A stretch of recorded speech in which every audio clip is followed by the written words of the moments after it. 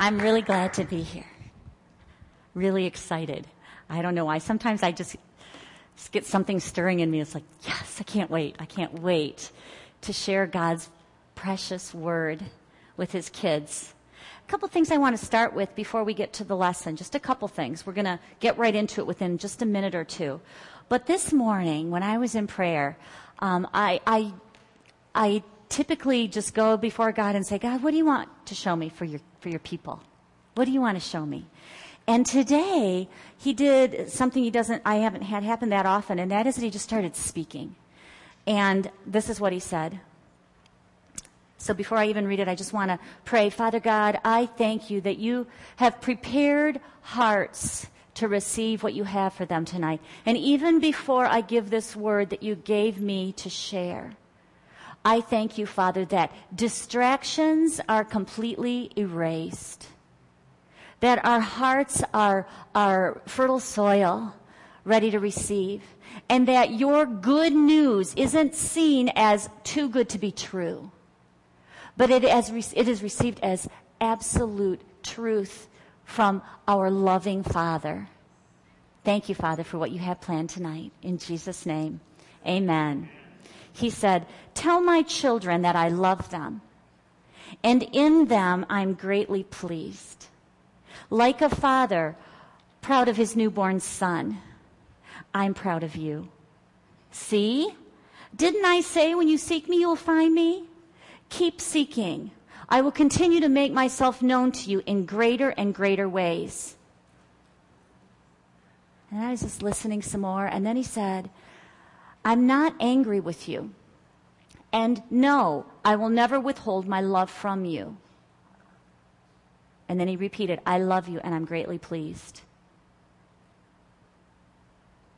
Let me share that one more time because I think some of you really need to get that in your heart. He's talking about his love for us and that there's no such thing as anger from our Abba Father because he loves us so much. This is what he said. Tell my children that I love them, and in them I'm greatly pleased. Oh, I love it when I hear him say that. Like a father proud of his newborn son, I'm proud of you.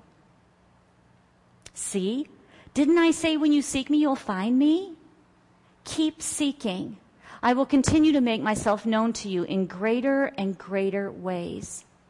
I'm not angry with you. And no, I will never withhold my love from you. I love you, and I'm greatly pleased. Do you receive that? Amen. Amen.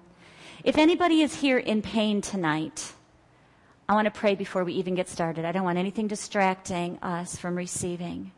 I've been in the position of being in pain and not being able to focus on anything but breathing and getting through the next minute. So if there's anybody here that's in pain, it doesn't have to be that extreme, but if there's anybody that's here in pain, we want to pray for you. Stand up, please. We're going to come and pray. We've got ministry team members that are going to come and pray, and we're going to speak to the pain. We're going to speak to the mountain. Now, it looks like there's more of you than there are of us, so we're just going to take a minute. If we're not there right now, we will come. So, Father, right now, we speak against pain. We command it to leave in the name of Jesus. In your word, Jesus, you said to speak to the mountain. So that's what we're doing right now. We're speaking to the mountain of pain. And Father, I pray right now for a refreshing to flow through bodies, to flow through limbs, to flow through whatever is causing the pain, for wherever the pain is. And I pray, Father, for a refreshing to just flow through these people, and the pain is washed out. Just like taking a shower. Just like taking a shower and the pain is washed away. I speak right now over the spirit of pain. Sometimes there's a physical cause for pain. Sometimes there isn't. Sometimes it's just purely demonic. So I speak against that right now. I have authority as a believer. We have authority as believers. And we speak against any spirit of pain, and we command it to leave. Now, it has to flee because we're submitted to God.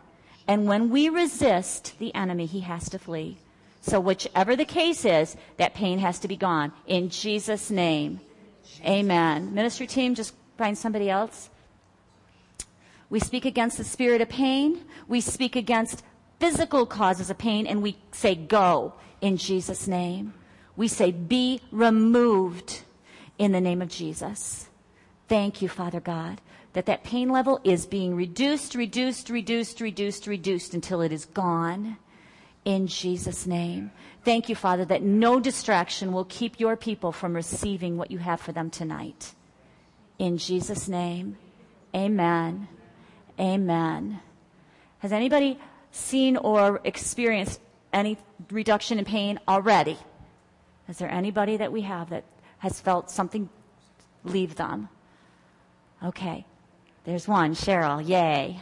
Yay. Yay. Glory to God. Glory to God.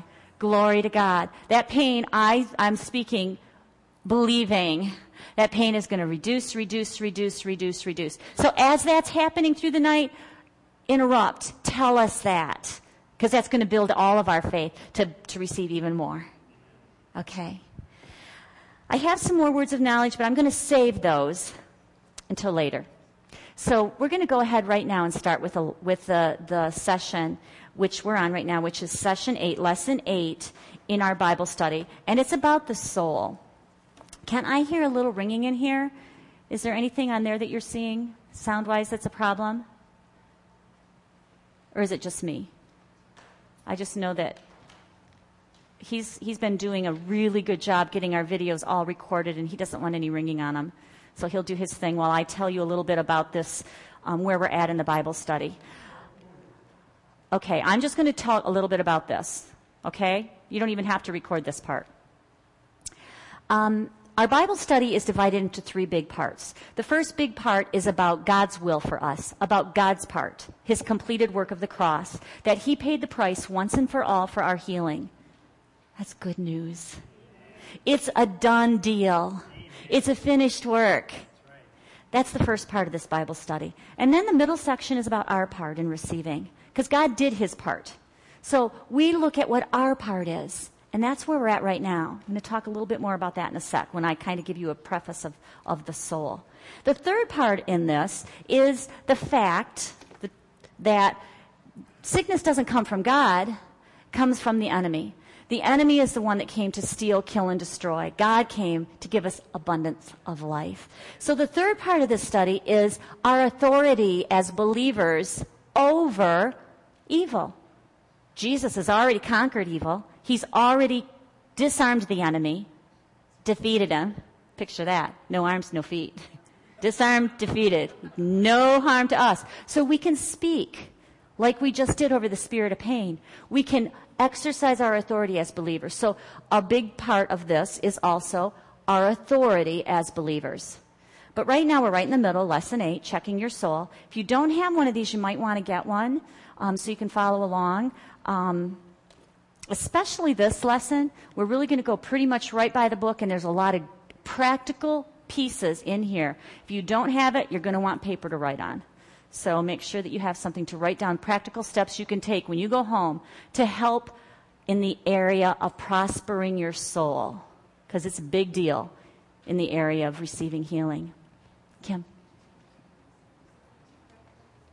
Yeah, you can use a credit card. There's a Square, one of those iPhone Square things that Kent has.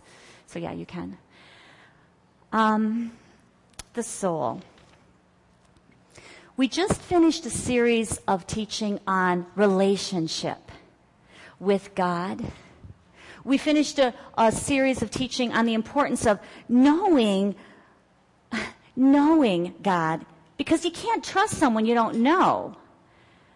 It's important that you have a really intimate relationship, just like I have with my husband. Because I know Kent so well, I can trust him.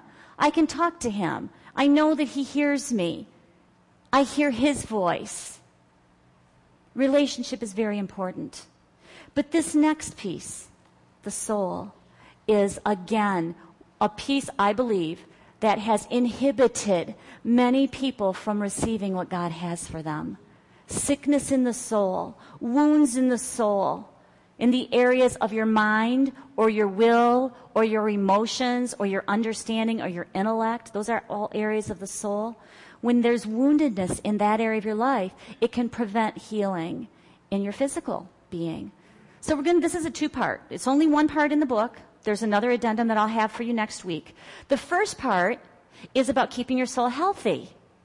Like when you're, especially in January on the news, you hear all this stuff about keeping healthy, exercising and healthy food, healthy diet, all that. So part of being whole and part of being healthy is keeping yourself healthy.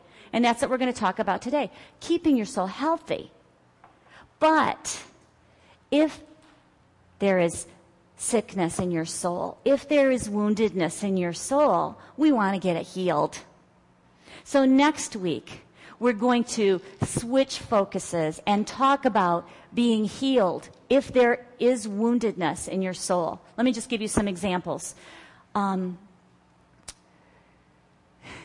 Rejection, disappointment, abuse, neglect, maybe from when you were a child, maybe in your marriage, a trauma where there's been a traumatic event in your life that has just broken your heart. Maybe somebody that you care deeply about, died before their life should have ended. Depression, anxiety, fear, those kinds of things are all soul issues. We're going to be talking a lot more about that in the next week or two. Anne? Abandonment, absolutely. Absolutely. Okay, so let's look at the lesson purpose together. In this lesson, we look to God's Word to begin to see His direction for us in the area of godly living, or His boundaries for blessings. As we align ourselves with God's will, we open the door wide for God's healing to be manifested within our bodies. The purpose of this lesson is to take an inward look at our soul, our mind, our will, and our emotions, and to discuss how to live as an overcomer in this area of our lives. So we're going to look at how to be in the will of God in the area of our soul. First big idea, foundation one. We want to talk about what this thing called a soul is. We're a three-part being: spirit, soul, and body. We are a spirit. When we received Jesus as our Savior, our spirit was absolutely perfected. We were made righteous. We're going to talk a lot more about that in the next few weeks. There's no way ever that will change. Once you've received Jesus as your Lord, you are in a position of righteousness forever. We have a soul. Our soul, like I already mentioned, is our mind, our thinking, our will, our choices, our emotions, our intellect, our understanding. The word heart in the Bible is often used to express issues of the soul or things to do with the soul. And then we have a physical body. I would like to look right now at a foundational scripture, and it's written in the Bible study, so I'm not even going to open my Bible right now, and it's also on the screen. This is 3 John, the third epistle of John, verse 2. And it says, starts with one of my favorite words that God uses for us. He says, Beloved, I wish above all things that you would prosper and be in health, even as your soul prospers. He uses that term of endearment, first of all. And he says, you're my beloved. He said that at the beginning. He said, I love you and I'm so well pleased. We are his beloved. And it's his desire for us to be in health and to prosper. And then there's a comma. And it says, even as, or just as, your soul prospers. The prospering of our health and prospering in all areas of our life is dependent upon our soul prospering. It's in proportion to the prospering of our soul. That's what that comma is. God says, Beloved, I wish that you would prosper and be in health. And that is in proportion to the prospering of your soul. So as our soul prospers, our body and every area of our life has the potential for wholeness and for prospering. The next couple of slides we're going to look at, will you go ahead, or Tom? And then go to the next, you have to do another click, and I think one more. It's going to put words in there. Okay. Think of, like I already said, we're a three-part being: body, soul, and spirit. Think of this balance scale. And our soul gets the swing vote.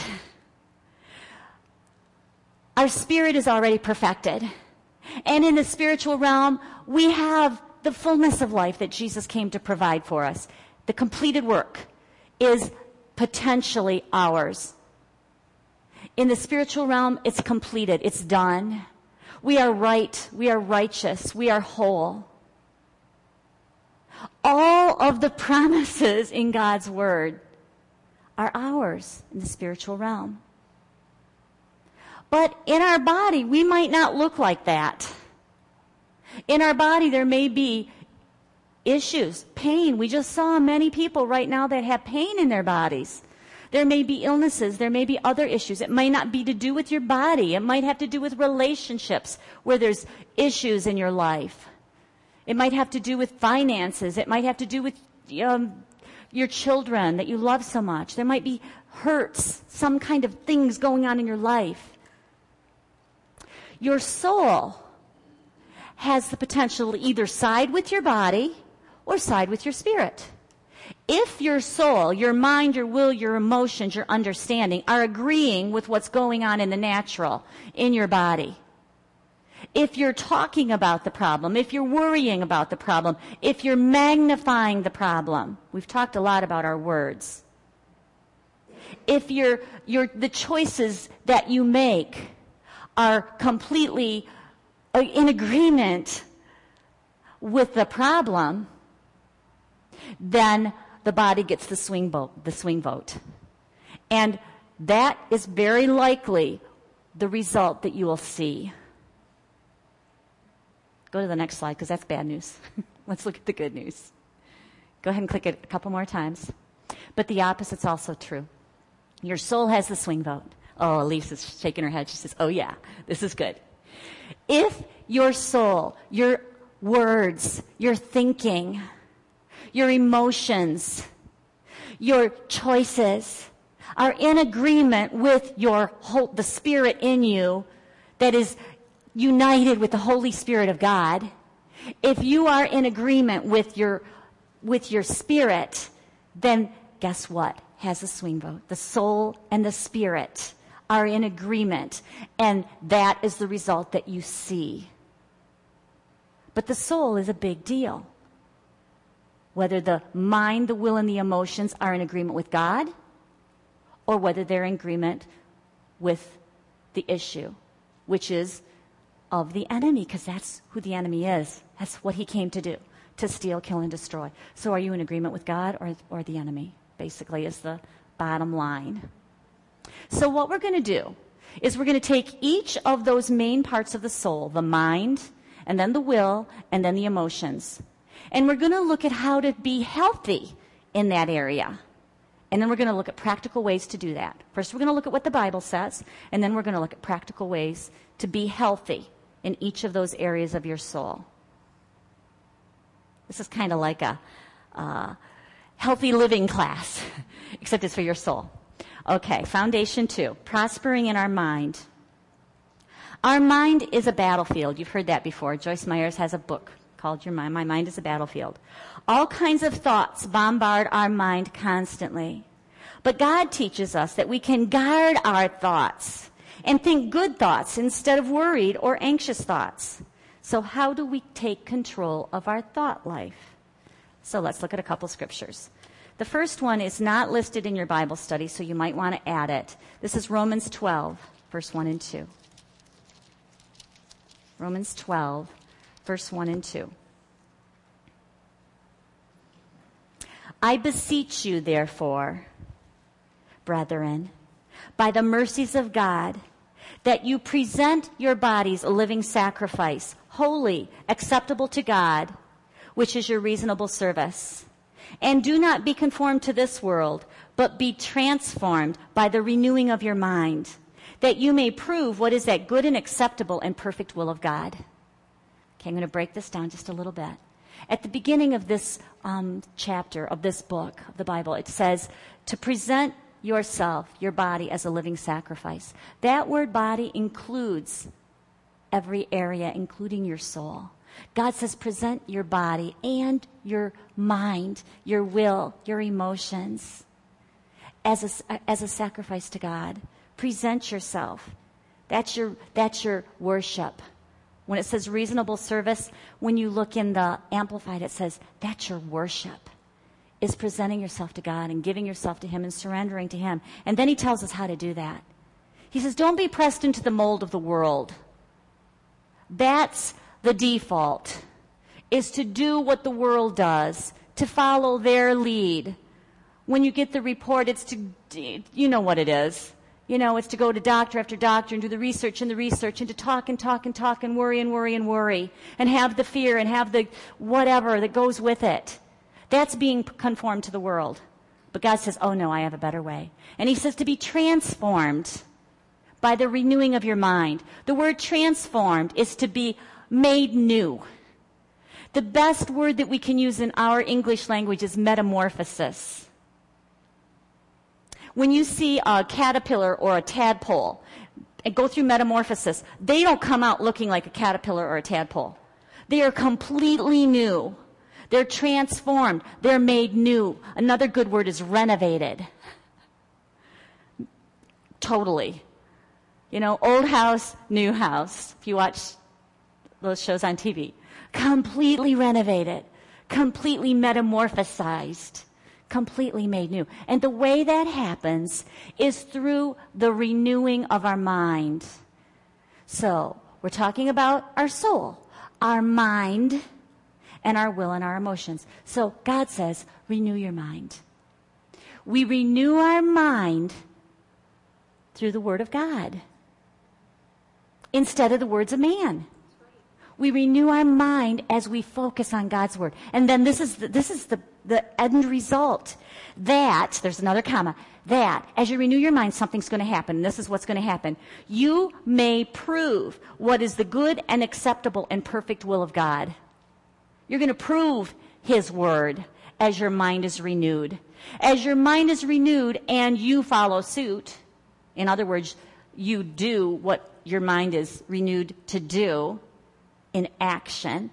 As you start living this new life with a renewed mind, you prove the perfect will of God. In my case, as I was diagnosed with cancer and I started renewing my mind, my friend started sharing truths about healing. I started taking in those truths. I'd never heard that good news before. I started reading God's Word and meditating on it and speaking it out loud. And as I was doing that, my mind was being renewed. Long story short, 6 months later, I was healed. I proved the perfect will of God as my mind was renewed through His Word. It wasn't through me. It was through His Word changing me from that one form into a new one, being transformed. Amen. Okay, let's look at another scripture that's not listed. This is 1 Peter 5, verse 7. And I'm going to read it from the Amplified. I love this. Remember, we're talking about our mind now. God gives us a direction here. He says, casting the whole of your care, all your worries. I'm sorry, I just got contacts and I told Ken I may have a hard time reading this. I may have to read from up there.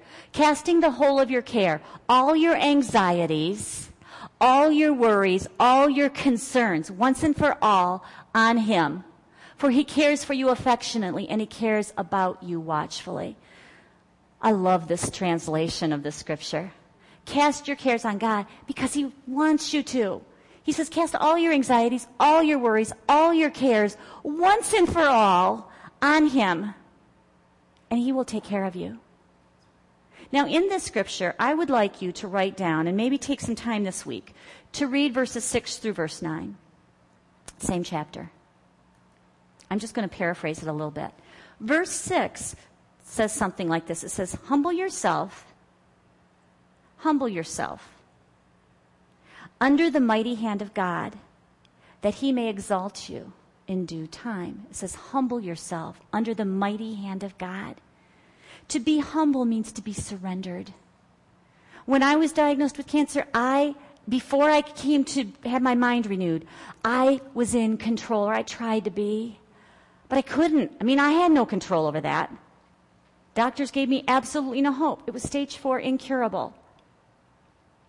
But before that, I really tried to be in control over my life.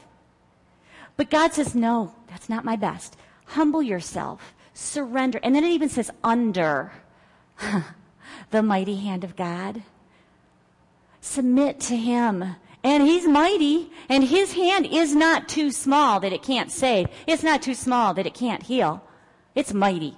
Surrender. Humble yourself under the mighty hand of God. That's the first step. And then it says to cast your cares on him. But then the next verse talks about the enemy. It says, be well balanced, or be sober. And that actually means sober of mind. We're talking about the mind. Be vigilant, because your adversary, the devil, walks about like a roaring lion, seeking whom he may devour. Doesn't say who he will devour. It says who he may. That means he may not as well. In my case, he's not going to. In Jesus' name. In your case either. But God says to be sober of mind, to be vigilant. And then there's one more verse, and it says resist him. Steadfast in faith. I prayed that today. I said, we have authority to resist the enemy, to submit to God, and to resist the enemy, and he has to flee. I don't want to glorify the enemy, but God put that verse in there. I didn't. God put that verse in there. He said, humble yourself. He said, give me your cares. He said, because that enemy's there, guys. But you don't need to worry, because when you submit to me, when you cast your cares on me and let me take care of you, when you resist the enemy and stay standing, continue to stand, that enemy has to flee.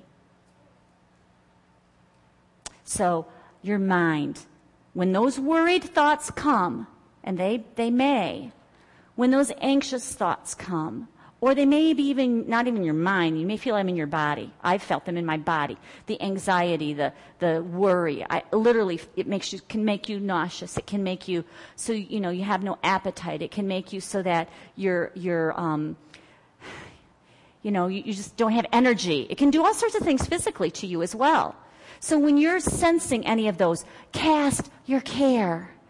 Cast your care in humility, in childlikeness. Say, God, I trust you. I trust you. Turn with me to Philippians 4, please. Philippians 4. We're talking about having a healthy mind so that our body can prosper. Because as our soul prospers, so does our body. So does every area of our life. And we're going to start with verse 6. Once again, God says the same thing. He says, be anxious for nothing. Don't worry. Would God tell us not to worry if we couldn't not worry? I think I said that weird. But you know what I mean. Would he say that if it wasn't possible? No. He says, be anxious for nothing, but in everything, by prayer and supplication, with thanksgiving, let your requests be made known to God.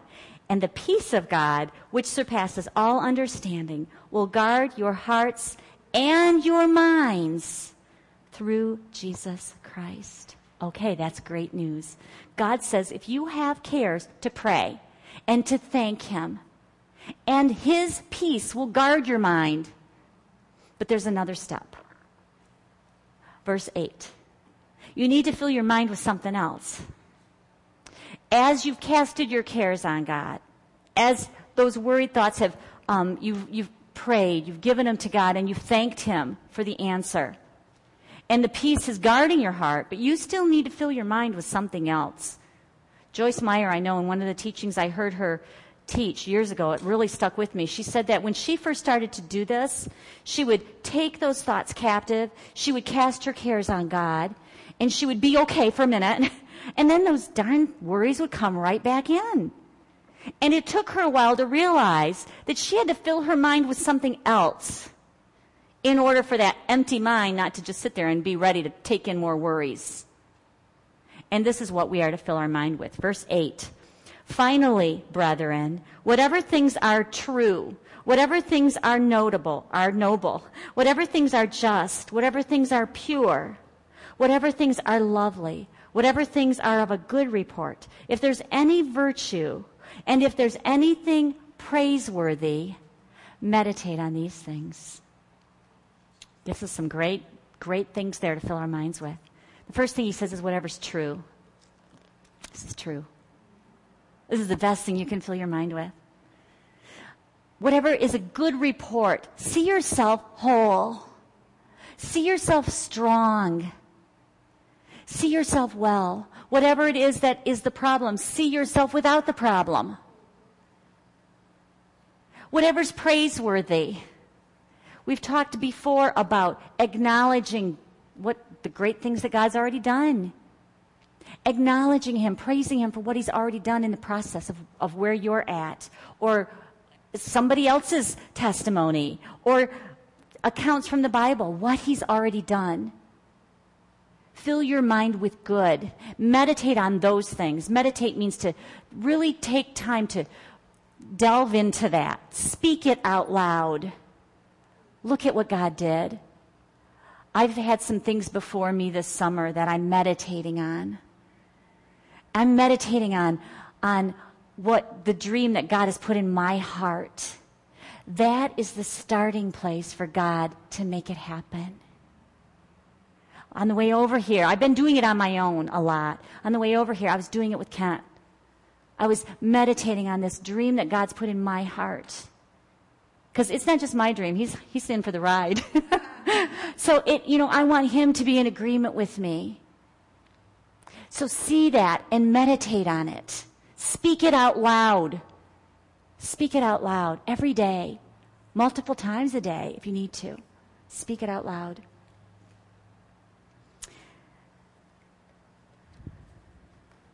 Okay, would you go to 2 Corinthians 10, please? 2 Corinthians 10. This is the last scripture about the mind, and then we're going to talk about some practical ways to prosper in our mind. So we've talked a little bit about renewing our mind. We've talked a little bit about casting our cares upon God. We've talked a little bit about how to fill our mind with good things. There's one more scripture that is very powerful. This is 2 Corinthians 10, verse 4 and 5. For the weapons of our warfare are not physical, weapons of flesh and blood, but they are mighty before God for the overthrow and the destruction of strongholds. Before I go on, I want to just stop at that verse. So we aren't fighting against flesh and blood. You're not even fighting against whatever that physical problem is. You're fighting. The fight is what is the origin of that, which is the enemy. You're not fighting a physical battle. You're fighting a spiritual battle. But this is the good news.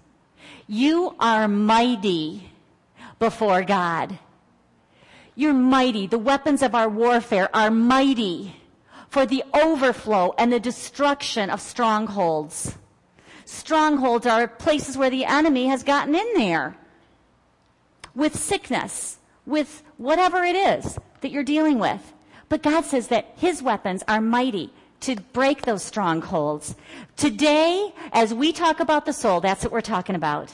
Breaking off strongholds. Next week, we're really going there. Next week, they're off. You come with them next week, you're leaving without them. Actually, let's say that today. I may have come in with strongholds. Say it. But I'm walking out without them. Today, in Jesus' name.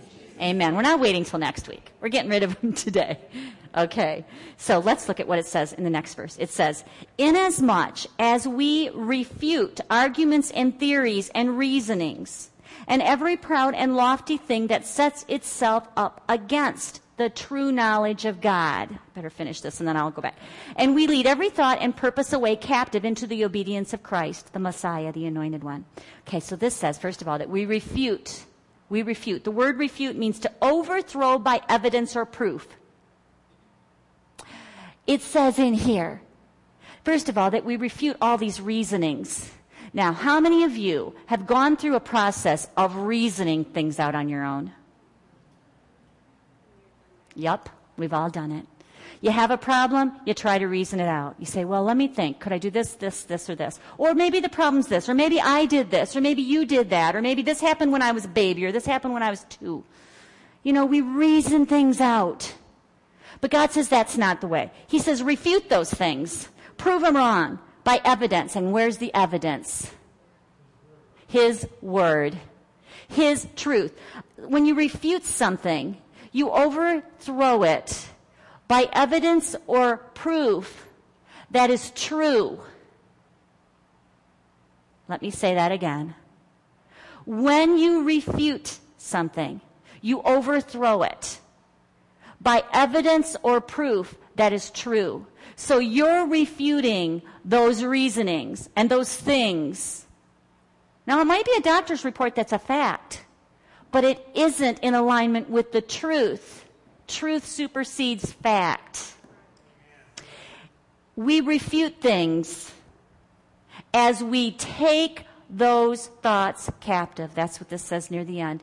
It says we refute those things that are set up against the truth, and we lead every thought and purpose away captive into the obedience of Christ.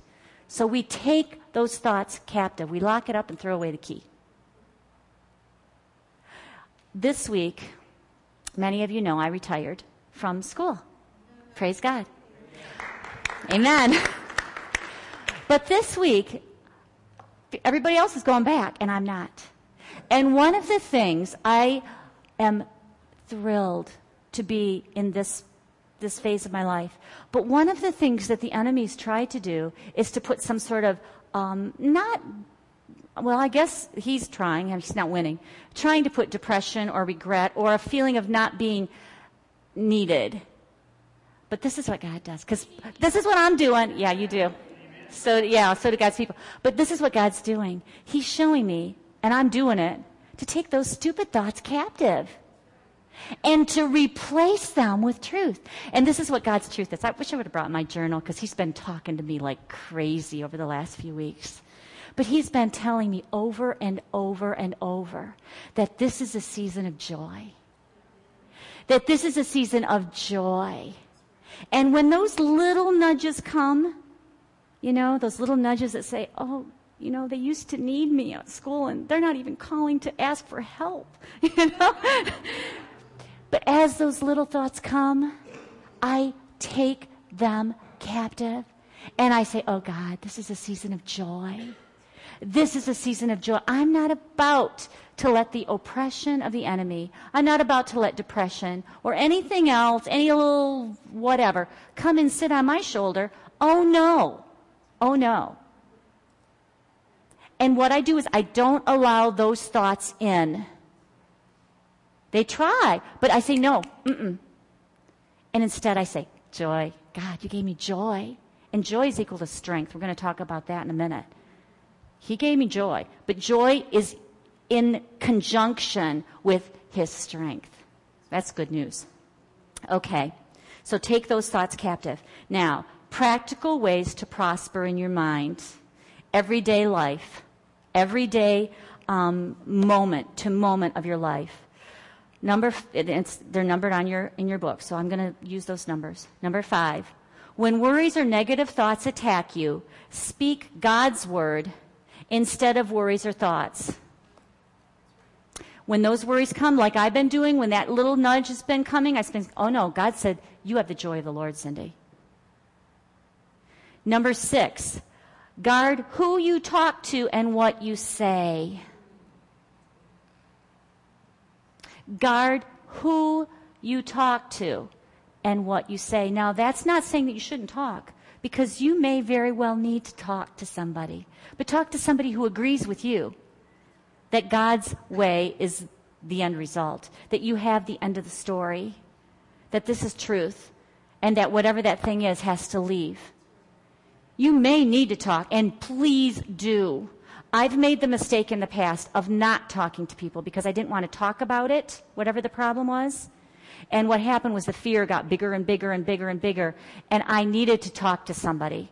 And I needed to have somebody shake me up a little bit and say, Cindy, that's not what you do. This is what you do. Praise God in the midst of the battle, whatever the situation is. You might need somebody. So guard who it is that you talk to and what it is that you say. And I have a question. Are you magnifying the problem or God's promise?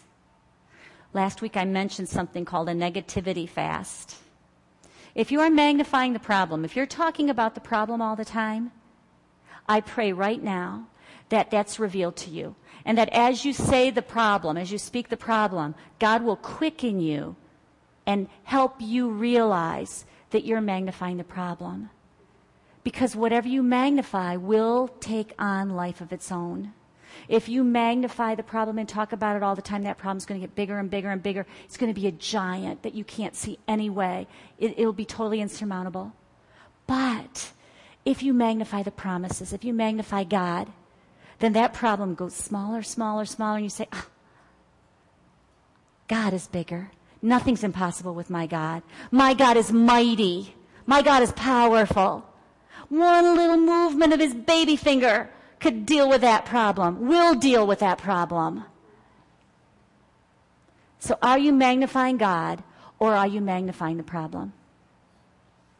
And I believe right now, because I ask God, I believe that he will give you a little nudge if you are speaking the problem. Sometimes we do it without noticing it.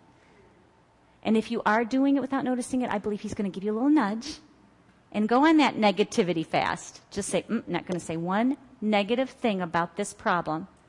Maybe try a 3-day fast. Start with something doable. See how you do for 3 days. As you do, you'll see that as you magnify God, something happens. God's word is powerful. It's alive. After 3 days, you're probably going to make it a whole lot longer, but start with 3 days. Next practical way to prosper in your mind. Guard what you take into your mind. Guard what you feed on. Some of the things I wrote down here. People's opinions. Internet research. Reading books about the disease that you're battling. Guard yourself. Be careful. Be careful. I have a book at home that was given to me. I'm not going to tell you the name of it. I'm not going to tell you the title. But it's something that I wanted to read. In fact, on the back cover, it talks about this kind of stuff. It talks about the soul. It talks about woundedness in the heart and soul and how it can get in the way of healing. So I thought, I need to read this book until I started reading it. And when I started reading it, at first, the immediate thing was my Holy Spirit in me said, don't read it. But sometimes I question that. And I said, God, I think I'm supposed to read it. You know, the back of it sounded really good. And I think I need this. So I tried. I read another chapter or two. And yesterday, I closed the book, put it on my bookshelf, and I said, I'm not reading it. Guard what you put in your mind. If the Holy Spirit, you might not even know why. You might not even know why you're getting unction. Let me describe what it feels like to me. When I read something that isn't healthy for me, I start feeling not good. I start feeling maybe depressed. I start feeling maybe a little nauseous. I start feeling fear, depending on what it is. Have you ever had that happen to you? If it's like when I was fighting cancer, when I went to the internet one time one time is the only time I did it. I learned my lesson. To read about the disease, it wasn't just a little bit of fear. It was gut-wrenching, consuming, knock me on the floor fear. Right? You've been there? Some of you have been there? Don't do it. Don't buy the lie of the world that says that's what you're supposed to do. Don't buy it. It's harmful. If it makes you feel like that, it isn't good. God is good. The devil's bad. If it's bad, it's the devil. Don't do it. The book that I had didn't have any connotation that I thought it would be not good for me, but it wasn't. And I don't know why, but I put it away. Listen to the Holy Spirit. Be careful what you feed yourself. Be careful what you watch on TV. Be careful what you read. Be careful who you talk to. The opinions of people. That's a hard one because it's sometimes hard to make people shut up. You got to do the la la la la la la la. Let it go in one ear, not the other. Take them captive. Take those thoughts captive. Everybody wants to give you every opinion under the world when you're fighting something. But don't be afraid of speaking up for yourself. It's your life, guys. If people are going on and on and on and you know that you shouldn't be taking that in, respectfully stop them and say, you know what? I have a plan I'm following. God's taking really good care of me. And I don't want to hear what you're saying because it's confusing me. Or whatever you say. Say it in a respectful way, but basically tell them you don't want to hear it. God will direct you who to listen to. He will. If there are people that are giving you good advice, good wisdom, you won't have that yucky feeling. You'll have it'll be good because that's how God works. But if you're feeling something that is not good, don't take it in. Guard yourself. Guard what you're taking into your mind. That's a big deal. That one point in itself is a big deal. The next point, your first and most important resource is the Bible.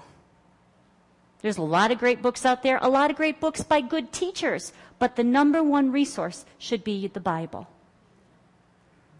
And the last one, number 9, be under consistent teaching of the Word and resist confusion. I'll say that again and again. If you're hearing one thing here and you're hearing something completely different where you worship, it's confusing. It's hard to believe and receive when you're hearing conflicting doctrine. Doctrine is teaching. The doctrine that we use here is completely here. This is the doctrine we use. It's not doctrine of man. It's doctrine of the Bible. If I'm just going to point blank. When I was fighting cancer, my church did not teach that it was always God's will to heal. They taught that God can heal, but it might not always be His will to heal. He can, but He might not always. It was His choice. It was His sovereign will. Something like that. I don't know. And the other thing in my church, I never once saw anybody healed. If I would have been there, actually I was for a while, and here, it was confusing. This is what God did for me. I had a big guilt thing about the church that I was brought up in, that was where I needed to be. I'd been told my whole life that basically that was the only place to be, to go to heaven. I mean, it was wrong.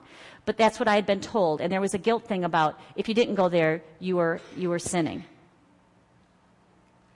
And I didn't want to sin. So I went to that church on Saturday.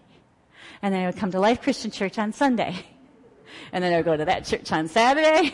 And then I would go to Life Christian Church on Sunday. God released me from that guilt thing. It was condemnation. Guess where condemnation comes from? The enemy. That's not of God. He released me from that, and I had no guilt whatsoever about being in a place that taught the truth and where I was given life, where I was fed. I'm sitting here going, because it was like, that's what I felt like.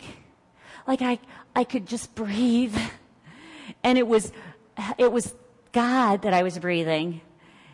You know, it was life and how to live life to the fullest, the way that Jesus came to give us. So the importance of consistent teaching is a big deal. Okay. Foundation 3. Prospering in our will. That's kind of a little summary of prospering in your mind. Now we're going to talk about prospering in your will. God has given us a free will, right?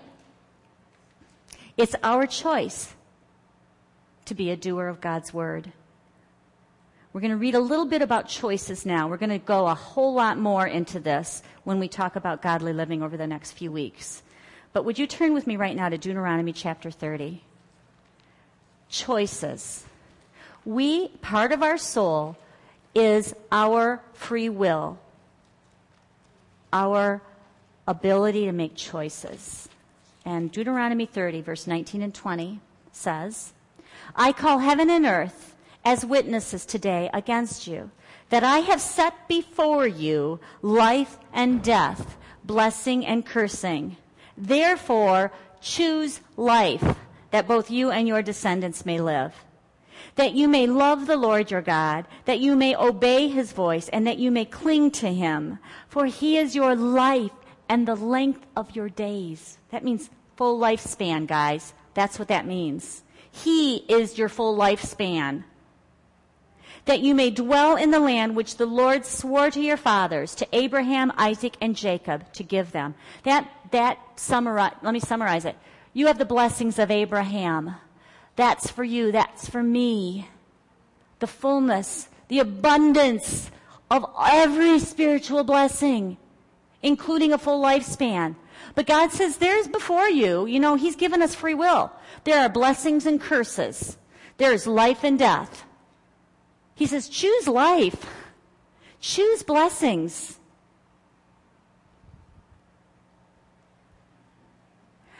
I'm going to say something now that, just because I feel like I need to.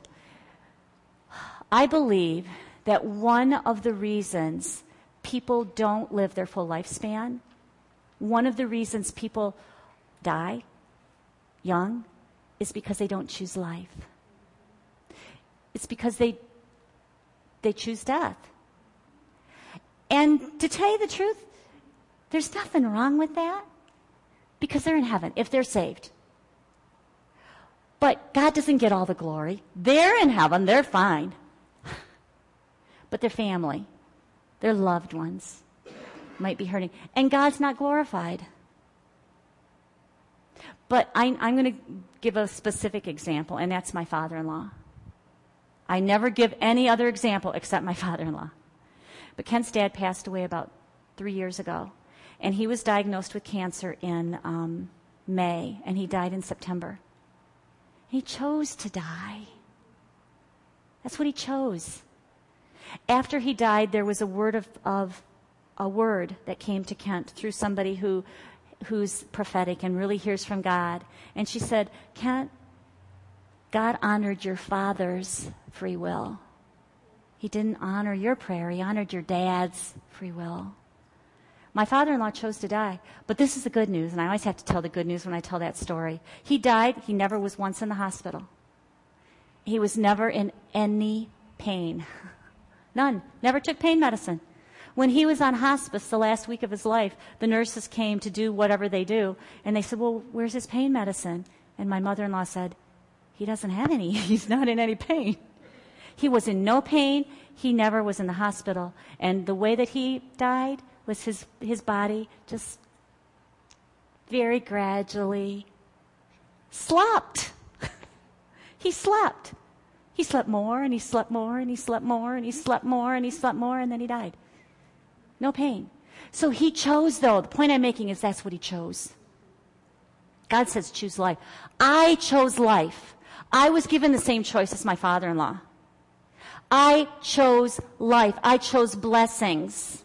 And God has been glorified. And not only has he been glorified through me, he's been glorified through the ripple effect. Through all those other people who have heard about God because I chose life. Amen. And he's been glorified, and their lives have been enriched and saved and set free and fuller than they've ever known before. So choose life. That's my opinion. That's God's too. Would you please turn to James chapter 1?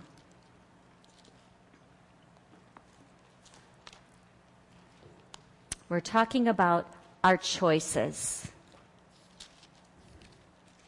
Verse 21 and 22.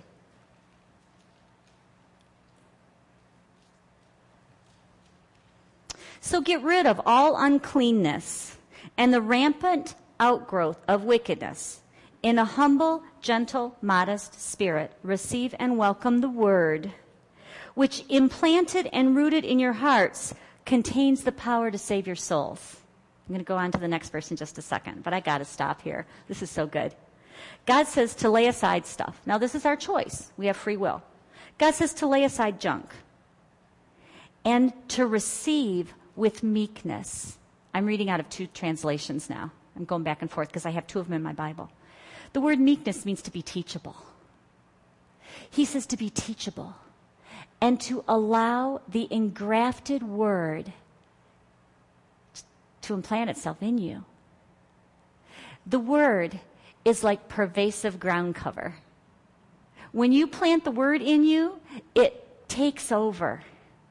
It takes over. And that stuff that it talks about, the wickedness and the uncleanness and all that, gets gradually. It gets weeded out. Those things just get weeded out. And the word, because God's so good. Because God's so good that you want to do what he wants you to do. And the word just takes over. And it says in here that it has the power to save your soul. It has the power to save your soul. We're talking about our soul right now. We're talking about our free will. This connects right with renewing your mind. As you receive the engrafted word in your heart, it has the power to help you to make the right choices. You don't have to do it on your own strength, your own ability, because the word gives you the power to make those choices, to make those decisions that align with the will of God. Verse 22, but be doers of the word, obey the message, and not merely listeners to it, betraying yourselves into deception by reasoning contrary to the truth. I love that. It says, don't just listen to the word and agree with that reasoning. Remember we were talking about reasoning when we read the Corinthian scripture about taking thoughts captive? Don't agree with the reasoning that's contrary to the truth. The word will put a light on it, and it'll show you how wrong that reasoning is, how wrong the world is, that's the God of the world, that's the enemy's junk. It's not God's best. But when we fill ourselves with the engrafted word, it has the power to save our souls and to make those choices that are godly choices, and to be a doer of the word. To make the choice to be a doer of the word. Okay, so let's look at practical ways to prosper in our will. Number 7, make the choice to read the word and to strive to do it. You don't really have to strive. Make the choice to read the word and to do it. But I'm going to add some more there. Be teachable. Be teachable. I'm going to give you a warning. This is a warning sign. If you hear this come out of your mouth, it's a warning. If you say, I know that, I know that, I know that, that's danger. Because that is this indicator that you are not being teachable, that you're not allowing the engrafted word to do what it needs to do to your heart and your soul. Because you've got a hardness and you say, I know that. Sometimes after you've read the word for years, you might get to that place where you've read it many, many times. That doesn't mean that God can't speak to you new and fresh every single day. So if you hear yourself saying, I already know that, and not allowing God to speak to you, then you are not making that choice to be a doer of the word, to hear the word, to allow the word to work in you. It's your choice to believe the word. There's a difference between being ignorant and unbelief. Ignorance is you've got a lack of knowledge. You've never been taught. You've never been exposed. I was ignorant before I was diagnosed with cancer. I was ignorant. I didn't know Jesus healed because I didn't have a need for healing. Unbelief is when you know it, but you choose not to believe it. We have a choice to believe this. You're all here in a healing class. You're here seeking. God said to you, he said, see, didn't I say to you, when you seek me, you'll find me? That's what you're doing. You're seeking. And yes, you will find him. But it's your choice. It's your choice. Number 8, make the choice to pray daily. Number 9, make the choice to praise God daily. These are all choices. God says choose life. This is part of life, being in communion with him. Number 10, make the choice to come to church or to illness recovery. Make the choice to come. That's a big choice. You could stay home, especially when you don't feel well. That's when you need to be here the most. Pastor Sarah Marie, I can remember her saying that so many times. If you're not feeling well, that's when you should be in church. If you're not, if you're having a hard time, come to church. Be surrounded with people that agree with you. Be edified. Receive prayer. Be under the anointing of the Holy Spirit in that environment, in that holy environment. Not that you can't have a holy environment at home. Absolutely you can. But if you're in a oppressed place where the enemy's kind of attacking you, you might not take the action to invite the Holy Spirit into your home. So go to church. And the enemy is trying to keep you home, right? How many of you have found that on Wednesdays or on Sunday when you're going to go to church, there's stuff that gets in the way? Yeah. So when that happens, say, oh no, enemy. And say, oh God, you've got something good for me. I can't wait to get there. You have something good for me. Okay, the next one. Make the choice to pray healing scriptures over your body. Now, with all of these things, cross out legalism. Don't be legalistic about it. Choice is saying, God, I'm doing this because I want all that you have for me. It's not, God, I have to do this or I'm not going to receive. That's legalism. The reason that we pray, the reason that we read God's word, the reason that we take his scriptures, his healing scriptures, and meditate on them is because it gives us life. It's alive. It's not to cross something off our list. Okay, foundation 4, prospering in our emotions. God made us with emotions. That's who we are. But there are choices we can make in our emotions as well. First scripture I'd like to read about emotions is Psalm 103, verse 1 and 2. Love this psalm. Psalm 103. I know this by heart. I'm not even going to look it up. Bless the Lord, O my soul. With all that is deep within me, I bless his holy name. Bless the Lord, O my soul, and forget not all his benefits. And then it goes on to talk about his benefits. He forgave all our iniquities. He heals all our disease. He redeems our life from destruction, crowns us with loving kindness and tender mercy, and he satisfies our mouth with good things so that our youth is renewed. Those are good benefits, wouldn't you say? Yeah, really good benefits. But the first 2 verses here talk about blessing God. Oh, my soul. We're talking about our soul. We, according to God's word, need to take action. We need to put our soul in action, our emotions, and we need to bless God. The word bless means to praise him, to adore him, to worship him, to kneel before him, whatever it is that you do when you praise God. Praise God. Bless the Lord, oh my soul. Sometimes you just have to do it even when you don't feel like it, right? In fact, that's often the case. That you might, wherever you're at, whatever's going on, it's a sacrifice to praise the Lord. It's something that costs you. You might be in a place of pain. You might be in a place of depression. You might be in a place of really being overwhelmed. But when you take that action of praising the Lord, something breaks. It is powerfully spiritual. Bless the Lord, O my soul. With all that is within me, I bless his holy name. Bless the Lord, O my soul, and forget not all his benefits. So there's two things here. The first one is to, on purpose, praise God. And the second one is to don't forget his benefits. So talk about what he's done. That's good. Talk about it to yourself. Tell your husband, tell your wife, tell the person that works with you. Talk about what God's doing. That is going to build you up in your soul. That's going to help prosper your soul. And as your soul prospers, even as your soul prospers, in proportion to your soul prospering, you'll prosper in other areas, including healing, including health. Amen. Okay, Nehemiah chapter 8. If you're in Psalms right now, go backwards in your Bible.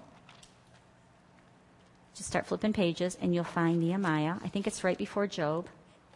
There's Esther. It's right before Esther. Nehemiah chapter 8.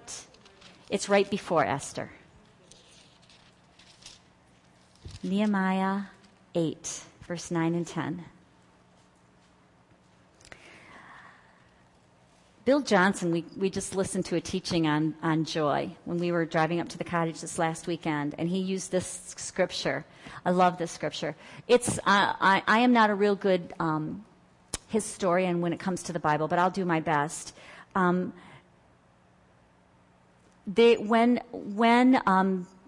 God's people were in captivity in Babylon for 400 years or whatever it was, their temple was destroyed, the walls were broken down, and they were taken captive. When they finally were able to rebuild their temple, Nehemiah is the guy that did it. And he was completely favored. He got all of the money to do it, all the wood to do it, and he did it in 52 days. It's a big wall. We saw a model of it when we were in Florida at the Holy Land Experience. Built the whole wall.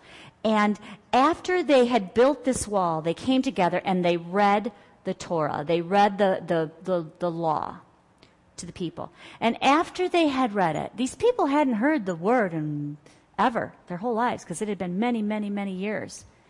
And when they heard it, they were cut to the heart. And they were like, oh my God, I didn't know what I was supposed to know. I didn't know what you wanted me to know, my Lord God. And they were in sorrow. They were weeping. They were crying. And this is what God said through Nehemiah. Verse 9, and Nehemiah, who was the governor, and Ezra, the priest and scribe, and the Levites who taught the people, said to all of them, this day is holy to the Lord your God. Mourn not, nor weep. For all the people wept when they heard the words of the Lord. Then Ezra told them, go your way, eat the fat, drink the sweet drink, and send portions to him for whom nothing is prepared. For this day is holy to the Lord. And be not grieved and depressed. For the joy of the Lord is your strength and your stronghold. So Nehemiah, Ezra, and the Levites said, no, don't mourn. This is a holy day. This is a holy day. He could be saying the same thing to you now. You could be mourning and crying out to God and depressed and grieving. And God says, oh no, you know the truth. You have my word. Don't be grieved and be depressed. No, you have my promises. You have my joy. And that's what he's been giving me this week and last week and the week before as I've been having those things going on in me. He's saying, no, Cindy, don't be grieved and depressed. You have my joy. And the joy of the Lord is your strength. Joy equals strength, but no joy equals no strength.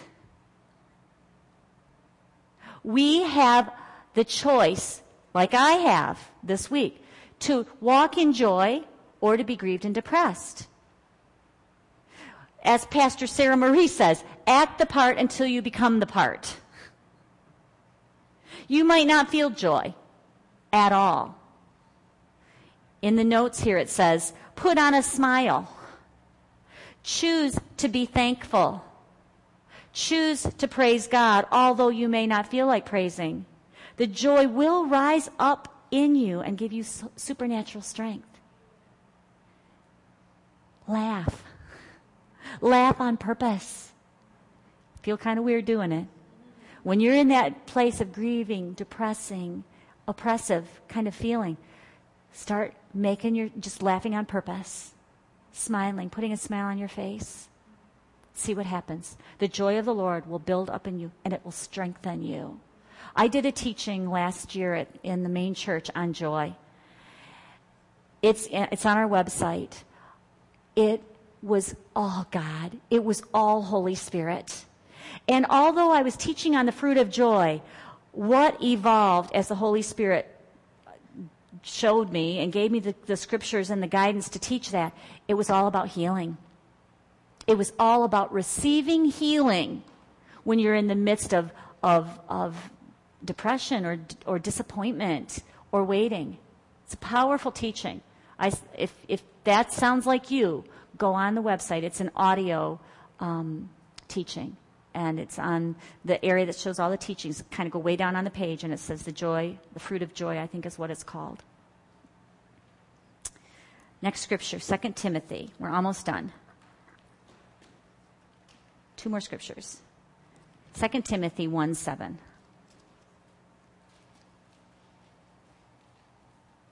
I'm not turning there either.